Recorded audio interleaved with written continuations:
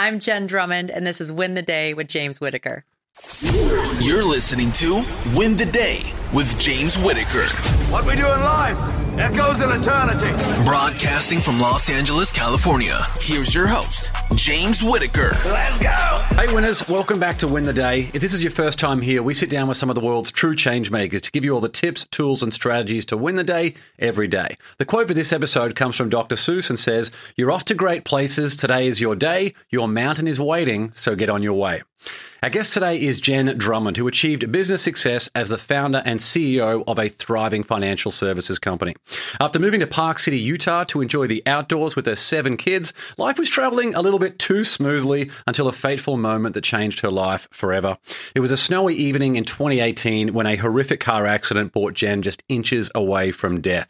The authorities and experts couldn't figure out how she managed to survive against such impossible odds. But for Jenn, it was an important realization that while we cannot control when we leave this life, we can choose how we live it. Since then, Jenn has become the first woman to climb the world's 7 second summits, the second tallest mountains on every continent. That includes K2, the second highest mountain on Earth, widely considered the toughest and most dangerous mountain to climb. When she's not climbing mountains, Jenn travels the world as a professional speaker where she shares her journey of setback and triumph. She's also the author of new book, Breakproof, 7 Strategies to Build Resilience and Achieve Your Life Goals. In this episode, we're going to talk about the fateful night that changed Jenn's life forever, how to stay positive when it feels like everything is against you, the most interesting moments from her mountaineering adventures, and how to reach the summit of your greatest challenge. Before we begin, the right bit of inspiration can completely change the trajectory of someone's life. So there's a friend or loved one out there who needs to hear this episode or could use some help to win the day. Share it with them right now. All right, let's win the day with Jenn Drummond.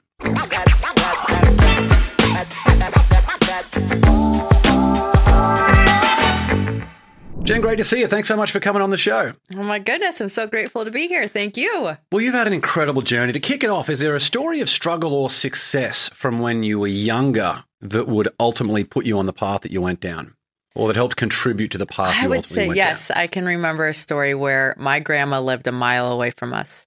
And so for me to be able to go to grandma's house, which meant I got gum to chew, the things that matter when you're 5. Sure. Yes, I had to ride my bike without training wheels. So my dad took off my training wheels and we had a gravel driveway that I learned how to ride my bike on. And after a couple of spills, my dad's like, "We're going in. We'll try again tomorrow. Like, this is enough." I'm like, "You can go in. I'm figuring this out." So I stayed on that gravel driveway, scraped up and figured out how to ride my bike without training wheels and got that gum. Yeah, nice. I love that determination and persistence, which has obviously carried you through great things that you've been able to achieve and continue to achieve. What was life like for you in Park City leading up to the accident? Paint a picture of how everything was for you. Yeah. You know, when I first moved to Park City in 2015, it was super fun because I moved in January. And so then I wasn't able to be involved in anything. Okay. So I wasn't room mom. I wasn't a soccer coach. I was nothing. So my kids would go to school and I had all this time to do me.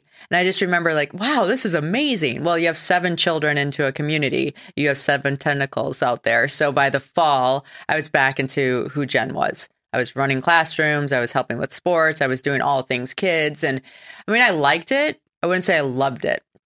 And I definitely didn't love it at the degree I was doing it. I was probably getting burned out. And so I was just going through life. And my story was when my kids launch, I'll get back to me. But right now it's the season of raising kids and this is my lot. And I'm just going to accept it and make the most of it. And, you know, counting the days till I could like do things without feeling guilty for doing them. How long had that season lasted for? You know, like it was novelty moving to Park City in 2015. I mean, I would definitely say 3 years. Yeah. I mean, till the accident happened. I say that because my wife and I, we have a 4.5-year-old as our oldest. We also have a 20-month-old son. And those times in life where you feel like, oh, it's just a busy week or it's a crazy day, you realize looking down at a 4.5-year-old, you're like, wow, this is actually our life. Yes. Something that you think can just be a season. You can, you know, open your eyes and it's like, oh my God, we got a 4-year-old or a 10-year-old. It's so easy for that to happen. That's just passes by. Yeah, it does. It does. And you're in a season where like, I know I needed to be home for a while when my little kids were little and breastfeeding and all those different pieces. But then once they got to school, all of a sudden I had some time back. And instead of taking that time for me, I took that time and dumped it into them more and like commitments outside the home with them. And not saying that that's not admirable, but it is something you have to keep an eye on and make sure you don't lose yourself in the process. Exactly. If you lose your sense of self and you try and attribute that to the kids, and you can grow up with some resentment. There's a whole bunch of ways that can manifest. And it leaks out weird ways, right? Like it's not always so obvious. For sure. And the accident, that was obviously a huge pivotal turning point in your life. Can you describe that whole situation for us? Yeah, that accident changed my life. I was driving home and on the highway, paying attention to the side of the road, looking at the reservoir, taking it all in. My attention got brought back to the road. I realized I was coming up hot on a semi and I needed to get over to the other lane. I looked at my rearview mirror. I could get over. So I started moving over. Something was on the side of the road, though, and the semi was pulling a trailer. And so he kind of moved over a little bit, too. And that back trailer swung out, and I hit it. Went end over end 3 times, rolled sideways, was upside down in the median, like literally waiting to get hit again. Hollywood has taught us, like, the accident doesn't end. But I'm lucky for me, a person came, pulled the windshield down, or like, are you okay? Are you okay? And I remember looking at them. Okay, they're talking, like the sound's coming back. Okay, they're talking to me. Am I okay? I don't know if I'm okay. And looking at you, it's kind of scary. So I don't know if I want to look at me based on your facial expression. So I closed my eyes. And I say this because I still do this to this day. I closed my eyes and I wiggled my fingers and toes. And I remember thinking, I can feel my fingers and toes. I can feel my fingers and toes. I'm okay. And I only say that because when it gets noisy or loud or I get anxiety before I'm doing something, like I'll close my eyes and shut the world out. Like I can feel my fingers and toes. Like I'm okay. Life's okay. And so that was a big pivotal moment in my life. I went to the hospital. Everything checked out okay. I came home and I walked in that front door and I saw my kids. And it was like the first time I was really like, what happens if I wouldn't have seen them? Like what happens if I didn't get to come home right now? Like, what would have my last encounters be? It's just fascinating to think about. Absolutely. Another thing you share there is about the reaction where someone is looking at you like something has to be wrong, right? It's like when you look at a toddler or a kid who has injured themselves and they base their response how you react to it. It's like, oh my God, you must be in so much pain. Yes. And all of a sudden they start crying. It's like you actually went within yourself, you blocked out the world and thought, you know what? You did your own assessment. Yes, I am okay. Yeah.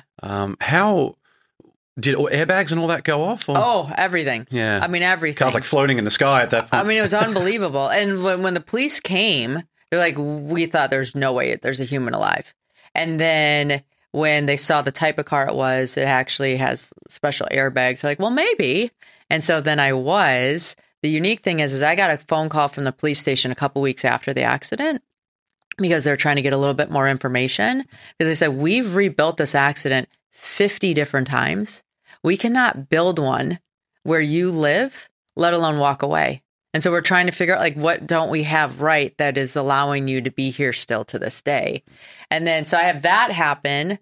A couple weeks after that, I have a girlfriend that I know that asked me to go running. I said, I can't make it today. It's kind of wet out anyways. She went for a run, slipped, hit her head on a rock, never came home. So I survived this horrific accident. She does something that's healthy. And it was in that moment, I'm like, you know what? I don't get to choose when I die, but I sure get to choose how I live. And every day is a choice on how I'm going to live this life. I have so many questions on that. My first one, what type of car was it that you were in? Yeah. Porsche Cayenne. Nice. So, Shout out to Porsche for making good quality Porsche. cars. I'm taking sponsorships. Yes, for sure. And a lot of people have a situation like that and they get more comfortable living behind the closed doors where they say, you know what, I'm not going to put myself out there anymore. You did the complete opposite. You took what had happened. You took that, that obviously horrible and tragic situation that happened to your friend. And you said, you know what, I'm going to actually go and climb mountains. It's like you leaned more into it. And a good friend of mine, Dr. Mark Goulston, who's been on the show now twice, he said that most people view the world as a danger to be avoided, whereas the truly great visionaries see it as an adventure to be lived. Oh, it's such an adventure. Yeah, and you're one of those people who see it as an adventure to live. So can you take us into how your mindset changed after that? Yeah, well, so I survived a horrific crash. Right? That makes no sense. She does something that we're encouraged to do and doesn't get to come home. So I'm like, okay, I have no control on this thing. Like I could be walking down the street and get hit, or I could be climbing a mountain and fall off, I guess, and die. So I'm not going to play, how do I avoid death? I'm going to play, how do I make the most out of this life? And so for 2019, I'm making bucket list after bucket list after bucket list of like, what do I want to see? Who do I want to become? What do I want to try? What do I want to taste? Like all the things, because no longer was I concerned about what you or anybody else thought of me. I was afraid that I wasn't going to be able to do all the things this planet had to offer. Because when you think about it, there's oceans to swim in and like all kinds of stuff. And so it was very much, I was like, hey, I mean, I could die tomorrow. Let's do this. What about your daily routine, conversations with kids, that type of thing? Was there anything that you, in terms of maybe being more present or asking more questions or allocating more time with them, was there anything like that with relationship with your kids or in terms of your own daily routine that you optimized very quickly afterwards? Oh, 100%. Like I would say the unique thing about the accident was it was going so fast that I was going slow. Like I dilated time in that moment to be able to be conscious, and I didn't leave my body. Like I think some people leave their body and watch it. Like I was in the accident. And I remember coming home and a few weeks or whatever go by and I get a call from the principal's office because one of my kids is being a turd. And the principal calls me and he's like, whatever. He's like, you actually sound a little happy that I called you. And I'm like, I'm sorry. I don't mean to sound happy. I'm just so ecstatic that I'm here to take this call. Like there's such a possibility that I would never be here for this call. And so every moment is just such a gift. It's not good. It's not bad. It's I get to experience it. And I remember like watching my kids fight. And before I'd be like, oh, stop fighting with your sibling. Like everybody get along. Wah, wah, wah, wah, wah. And now I'm looking at them, watching them fight. And I'm in awe. Like this kid has this opinion, this one has that opinion. They care so much about the other person that they want them to believe the same thing that they believe and come together on this thing. And so instead of like telling them no one was getting hurt, right? No one was saying mean things. They were just getting loud about like what they believed. I'm like, how cool is that? That they're that passionate about what they believe that they want others to follow them.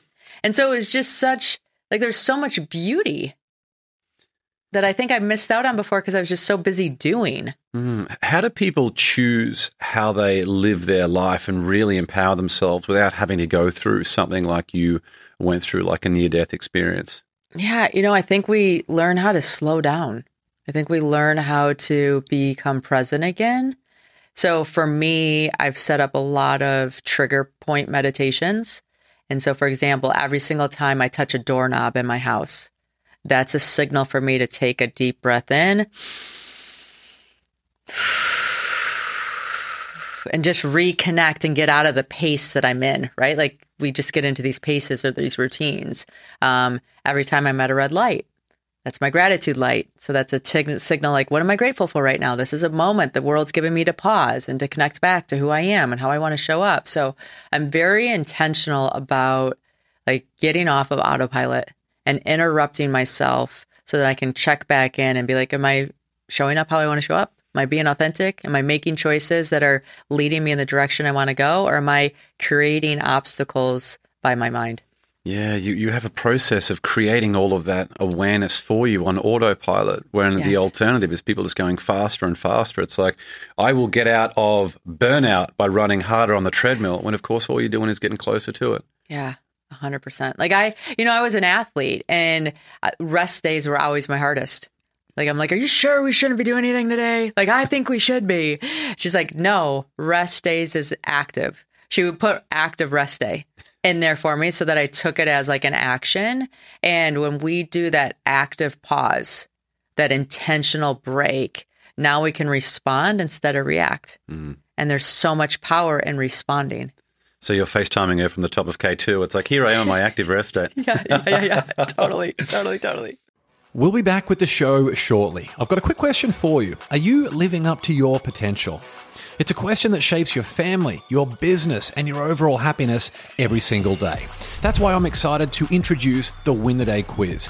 Head over to winthedayquiz.com right now, answer a few thought-provoking questions, and you'll instantly discover how well you're performing relative to your true potential. And here's the exciting part for our Win the Day family. As a fan of the show, you'll receive a personalized and absolutely free action plan to help you win the day every day. Now, just imagine how transformational the results will be when you consistently show up as the best version of yourself in every aspect of your life. Don't miss out. Take the Win the Day quiz now by visiting winthedayquiz.com or click the link in the show notes. All right, let's get back to the show. So how did the mountaineering thing come on your radar? A lot of people are like, cool, I'm going to get out of my comfort zone. I'm going to go stand-up paddleboarding or something like that. You looked around and thought, you know what? There's a lot of big-ass mountains out there that need to be climbed. What was the transition for you to be able to say, cool, I'm going to do this? Oh, I mean, it's so bizarre, right? Like how we get led to the path that we take. I was turning 40 in 2020. So I wanted to, and on my bucket list, I had things I'm like, okay, these are going to be good things to do in my 40s. Museums and stuff can probably wait till my 90s. And so what's this list that I want to start like looking at? I'm like, you know what? I'm going to climb a mountain for my 40th birthday to launch this decade and like make it significant. And so I asked friends of our mountaineers. I live in Park City. So in all fairness, I'm surrounded by mountains. And a couple of my friends said, you should climb Ama de Blanc. I'm like, okay, I don't know that mountain. And they're like, well, it's the Paramount Pictures logo. It means the mother's necklace. It's located in the Himalayas. It's this gorgeous mountain, da-da-da-da-da. And I'm like, okay, yeah, I'm going to climb Ama de Blanc. Sounds perfect. COVID hits. And so now all of a sudden I'm a homeschool teacher to 7 humans because school's shut down and I'm not going anywhere. And if there's one thing that parents love, it's being trapped in a house with 7 kids without being able to go outside for an extended period of time. Yeah, exactly. Exactly. This is freedom. Yeah. So one of my kids was struggling with his math homework. I'm like, listen, buddy, we do hard things. I'm giving him the proverbial pep talk. And he looks at me and he goes, if we do hard things, why are you climbing a mountain called I'm a Dumb Blonde instead of a real mountain like Mount Everest? I'm like, Ama de Blanc, not I'm a Dumb Blonde. Do your homework. We'll look at Everest. I'm like, what? The H. So he does his homework. We look at Everest. He goes to bed. And I sit there and I think, you know what? Ama's harder than Everest, but if his perception is Everest is the hardest mountain in the world, I'm going to climb it. And I'm going to let him know that whatever your Everest is, you've got it. And so I hired a coach. I'm training for Everest and Ama. My coach gives me a book about becoming an uphill athlete. I'd never slept in a tent before, so there's lots for me to learn.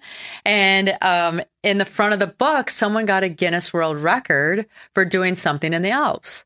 And I was feeling kind of deflated as a mom at this moment when he calls me. I'm like, Alan, I could have done that. Like, I can suffer. And that is a suffer fest. And she got a Guinness World Record. My kids learned how to read on Guinness World Records. And I'd be the coolest mom ever because homeschooling, not cool. Like, zero cool factor. They don't like me. And Alan's like, I'll think of something. I'm like, okay, fine. I'm not growing pumpkins. I'm not growing fingernails. I'm not speed eating hot dogs. So whatever. And then he came back and he's like, Jen, I think I have the perfect record for you. He goes, I think you should be the first woman to climb the 7-second summits. I didn't even know what they were. I'm like, okay, what's that?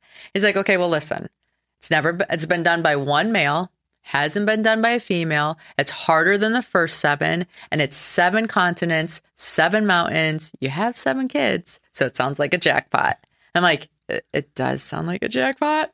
I'm like, let me look at it. So I looked at it with the kids and the kids were all excited about it. I was excited about it. I said, yes, I'm not a mountaineer, but I'm like, whatever. If I don't do it, no one's done it before. So whatever, at least I'm trying. And my life very much left the thing of you have to win to it went into the area of you just have to experience. And so it gave me permission to step into that. And here we are. Yeah. And what was the order? So I did Ojos del Salado in Chile first, Mount Kenya in Africa. I failed K2, went to Dictau in Russia, climbed that, Mount Tyree in Antarctica, failed Mount Logan, went back to summit K2, went to Australia to summit Mount Townsend, and then went back to Mount Logan and summited Mount Logan. So it took me 9 attempts to summit 7 mountains. And when you say failed there, was it expedition didn't work out? Was it weather? What was it? Yeah, so different things for each one. So K2, the first time I had a teammate pass away in an avalanche. Another one lost his hand to frostbite. Another one hurt their leg in the same avalanche. And I was on the mountain and I had the choice to go up with another team or come down and see what was going on with my team. And when someone asked me if I wanted to go up, I'm like, what do you mean? Like, my teammates are injured. One died. Like, I'm not going up this mountain. I'm going to be there for my team. And so it's interesting because I came back to the US and I got home a couple days later. My kids got home from camp and they're like, hey, Mom, did you summit? Did you summit? I said, no, but I had success. They're like, what do you mean? I'm like, who we show up as people is so much more important than what we'll ever achieve. And I gave up the mountain summit because I wanted to be there for my team. And you're going to be faced with these things in your life at some point too. Just make sure you're putting people over peaks in whatever you pursue. So the beauty of that story is that I go back to climb K2 in 2022. And about 3 weeks before I leave for the climb, I get a phone call. And they're like, hey, Jen, are you coming back this season? I'm like, yeah, I am. Like, did you know there's a Pakistani female training to climb K2? I'm like, really? They're like, yeah, she'd be the first one to climb our country's peak. I'm like, that's amazing. Like, we need help. I'll help. So I bring over gear and some other resources and I summit K2. And 30 minutes later, the first Pakistani female stood on top of her country's prized peak. Wow. And I share that story because I think sometimes we have failures in our life and we think we're done. But I'm going to challenge you to question, are you still on the climb? Does the universe have more made for you on your pursuit? So sure, I failed the first time, but I think I was supposed to because otherwise I wouldn't have been able to be a part of the story that happened in 2022. And who you become in climbing the mountain is much better and much more valuable than the view from the top. Oh, yeah. I mean, I tell my kids all the time, like, we might try to convince ourselves that we climb the mountain for the mountaintop. But if that was truly the case, we'd take a helicopter and go from one summit to the next and take some photos and say, here it is. No, we climb so that when we stand on that summit, it's a summation of all the times we said yes when we could have said no. All the times we picked ourselves back up, all the times we said, no, this is not going to define me. I'm going to define it. And we found that resilience and continued on. That's why we celebrate summits. Describe making it to the summit of K2. Was that a feeling of elation? Was it a feeling more of like relief? What was it when you were up there? Yeah. When you get to the top of a mountain, you take this deep breath in, right? Like this, I made it. So you're going, and when you take that breath in, everything disappears. There's no space, there's no time, there's no sun, there's no mountain. Like, you're one with everything. And you're just in this moment of bliss and awe and just, wow, this is life. And then you breathe that out and you take a few more breaths in and out and you start kind of connecting to you as a human. The mountain starts separating from you. You hear the wind again, you feel the sun again, and you like say to yourself, okay, soul, I'm going to throw you back out there into this world. I can't wait till I find you again on whatever mountain that may be. Because I feel like there's plenty of quotes out there, like, after a mountain is another mountain, right? There's always mountains for us to climb. And it's who we get to become and how we get to experience life in those climbs that really give it the significance. It's so true. Yeah. What was the 3 most difficult mountains you climbed? Mount Logan, Dick Tao, and Mount Tyree. So K2 has the reputation. It's because K2 is climbed. Like, people know K2. When you climb those other 3, they're just next level mountaineering expeditions. Can you describe those in more detail? Yeah. So Mount Logan, for example, like, I still think, like, if someone would have told me what was involved, I would have been like, well, I'll stick with the beaches. We're going to do the 7 nicest beaches in the world. That's right. And let me figure out what ones those are. Yeah. So when you get dropped off on Mount Logan, you get dropped off in a plane with all your things. There's no Sherpa. There's no routes. You're on this huge glacier. And so you set up a tent and then you have to cut out ice blocks and build an ice wall because it's so windy that the wind will rip the tent and then you're dead. So you have to protect your tent. So not only do you set it up, but then you protect it. And then you have a sled and you're skiing up the mountain with all your gear. So I'm like 115 pounds. I'm carrying 80 pounds of gear, right? So some of it's on my back, some of it's on the sled. You carry it and then you bury it so it doesn't blow away. Then you come back down to your tent, you melt water, you rehydrate food, and then you go to bed. And the next day you pack all that up. You ski past where you buried your stuff as far as you can go to set up another camp. So you unload the tent, you build the ice walls, you do all that kind of stuff. You go to bed, you ski back down to get your gear. You bring your gear back up. Like, so you inchworm up this mountain like this. And the entire time you're checking the weather. You're checking like your fuel. You're checking how you're feeling. You're making sure you're acclimatizing, and you're on a ground that hasn't been tested. Like, there could be a crevasse any minute. So every step you take is a poke to the left, a poke to the center, and a poke to the right with a stick. And if that gets rejected, you trust that it's strong enough for you to take a step forward. And you do this for miles and days. And you're just like, if you're in a storm, we were in a storm one day and the snow was coming in. It was burying the tent. So we had to bury the tent out because the snow wall, like the wind wall, would collect the snow. So you'd have to dig yourself out. And then we were all in our gear because if the tent ripped, it was the only thing that was going to keep us warm. We'd lose everything.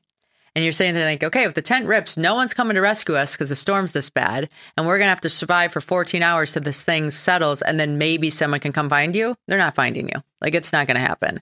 And then when you climb Dick Tao or Tyree, there's no fixed ropes. So when you climb Everest and K2, they'll fix ropes like onto rocks or different bolts or things. And so then someone set the route and you're just following the route. When you're on those other two mountains, I'm roped off to you. And so there's no route. We're making the route up as we go, or we're following what other people have done in the past, that we have the notes on like a little notepad to give us an idea of where we're going. Potential landmines everywhere. And then also, like, if you slip, we're both falling until one of us stops us. So if I slip, I'm pulling on you. You slip, you're pulling on me. And so it's so much as we're trusting each other and we're here to protect each other. There's nothing else protecting us. So it's just like your brain is so on point because not only am I responsible for me, I'm responsible for you. And that's a huge motivator. From the Navy SEALs I've interviewed on this podcast, they're saying actually the fear of letting the other person down is a huge motivator in doing your best. Huge, 100%. Yeah. Yeah. I mean, I think in all of us, right? Like when we struggle. So when I'm in a hard part on the mountain, I have to get out of my head. And so I start like sending thoughts to one of my kids. And then I get sick of that kid and I go to the next one and the next one and the next one. And so it's so much, we're a connected species. When it's hard, it's like, okay, now you got to focus on something bigger than yourself and it'll make it easier. And it's obviously a lot easier to ski down a mountain than it is to walk down a mountain when you're in the snow. How often can you carry skis on these? The only expedition we had skis for Tyree because we had to build a base camp and then we skied to the base of the mountain and then hiked up the mountain. When we were on Mount Logan, we skied most of that mountain. And then the last little stretch, we took the skis off and hiked. And like, you think it'd be fun skiing on the way down, right? You're like, hey, I went up this mountain, I get to ski on the way down. Fresh groomer? No one's ever been here. But Yeah. We have free powder, right? But you can't ski where you haven't tested the ground. So when we're going up, we're planting bamboo sticks the entire way so that we can see where we've been. And when you ski down, you have to follow those sticks because I was on Everest and we had like the path that we followed. One of the Sherpa unclipped and walked 4 steps to the right to go to the bathroom, fell in a crevasse and never came out. One of the Sherpas did. That's sometimes the problem with people that are experienced. They like forget how fragile fragile we are and how big these mountains are. You get too comfortable. They're too comfortable and they make a move like that. And so having that experience, like those bamboo sticks, I'm like, I am on them. Like I know what 4 feet to the side can do. Wow. Yeah, it's crazy. Is it true you see all the dead bodies on the trail at Everest? You do see a lot of them. Yeah. What's sort of the general? Is it like, let's try not to think about it, or are you observing? Well, it's really interesting because Halloween's big in the U.S., right? So you go to a Halloween or you go to stores and you see mannequins and all that kind of stuff. When I was first on Everest, I'm like, oh, they're going to feel like humans. They feel like there's no life in them, right? So they feel like a mannequin, or they feel like someone dressed somebody up and like they're selling that new article of clothing or something. And I know that sounds a little harsh, but that's kind of the reality. So unless the color of the clothing caught your attention, nothing else is going to catch your attention on that. For sure. It's interesting. Do you feel like now that you've ticked all of these things off, is it like job done? I'm sick of mountaineering at this point in terms of like I've ticked that off my list. I'm going to move on to beaches or any other pursuit that you've got. How do you feel about that? Or is it now that I'm more determined than ever to climb more mountains? No, I mean, I did the mountain thing, right? Like I am a student of life and just curious about all the things. So I have so many interests. Like I will definitely climb mountains, but there's a lot of things I want to see and do and experience that I don't want this whole life to be mountaineering. For sure.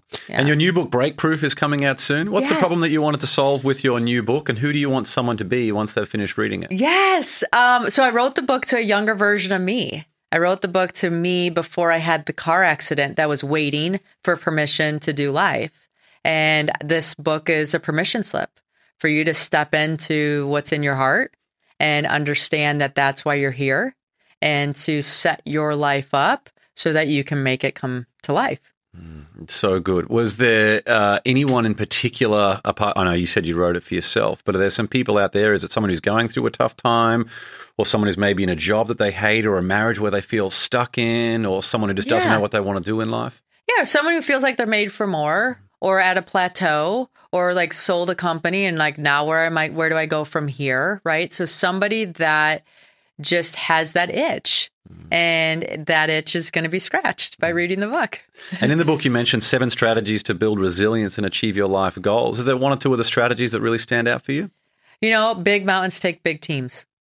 So if the bigger your goal, the bigger your pursuit, the bigger the team you're going to need to make it happen. If your team's too small, you're going to be doing too many jobs and you're not going to have the resilience to see it to the end. So I love that analogy. And whenever I'm getting overwhelmed on something, I'm like, do I have enough people on this team to make this happen? Right? Instead of like, what do I need to do more of? It's like, oh, I'm getting worn out. Who else do I need to have help me? So I think that's a big framework to help people with things. And it's our instinct to do more ourselves. It's like, oh, I'm the only one who could do this in the best way, instead of saying, cool, why don't I create an epic process and hire someone else who can do it so I'm freed up to do something else? Yeah, right. And just carry the torch longer. And then I think another key aspect is waving your flag. Like we love to wave our flag on the summit of a mountain, right? Like, here I am, I made it, blah, blah, blah, blah, blah. But learning how to wave your flag along the whole journey is signaling to the world, here's what I'm trying to do, here's what I need, and here's how I can help. So if we look at my K2 example that we talked about earlier, like I didn't summit, I was coming back. People knew that I had my flag out. And so look how I was able to help that girl. Look how she was able to make my journey more meaningful. And so when we have the courage to wave our flag anywhere we are, it just is going to help us achieve what we desire to achieve in ways bigger than what we could have come up with ourselves. You shared so many things today that have very much aligned with exactly the way that special forces like Navy SEALs and things think about. Like the bigger the mission, the bigger the team. And having the preparation done beforehand. Like they also talk a lot about exposing yourself to war before you go to war.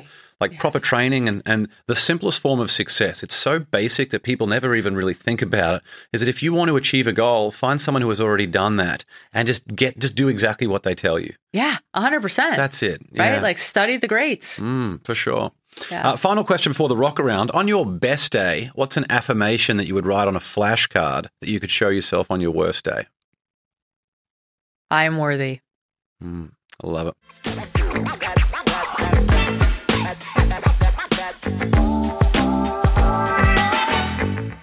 Let's now move into the Win the Day Rocket Round 10 questions to some quick answers. You up for this one, Jen? Let's do it. Number 1, what quote inspires you the most? I just want to live while I'm alive from Bon Jovi. Number 2, morning coffee or evening wine? I'm a tea drinker. Number 3, what's one bit of advice you would give your 18-year-old self? Have more fun. Number 4, what book do you gift the most, or is there a book that contributed most to the mindset you have today? Atlas Shrugged by Ayn Rand back in the day. Any particular lessons that you remember or stand out? Not off the top of my head. I just know, like, I remember reading that being like, I'm never going to be the same human.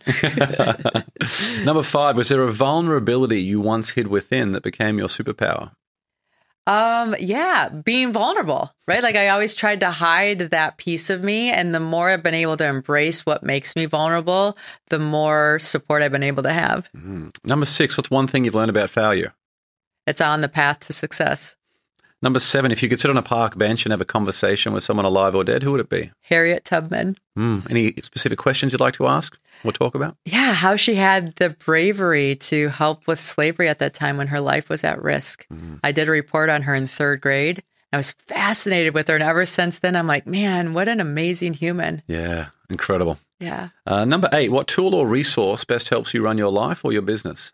Oh, Calendly. Yeah, Calendly's great, isn't it? It's amazing. You saw it for this podcast. I mean, Yes. you enter someone's email, all of this stuff, all the automations takes care of itself. Oh, it's beautiful. Huge fan of Calendly. This is not sponsored by Calendly, this podcast Yet. episode. Yes, exactly. Give us a couple of weeks. Number 9, share one thing on your bucket list. What are you mentioned a big bucket list earlier. Is there anything on it that you haven't done yet?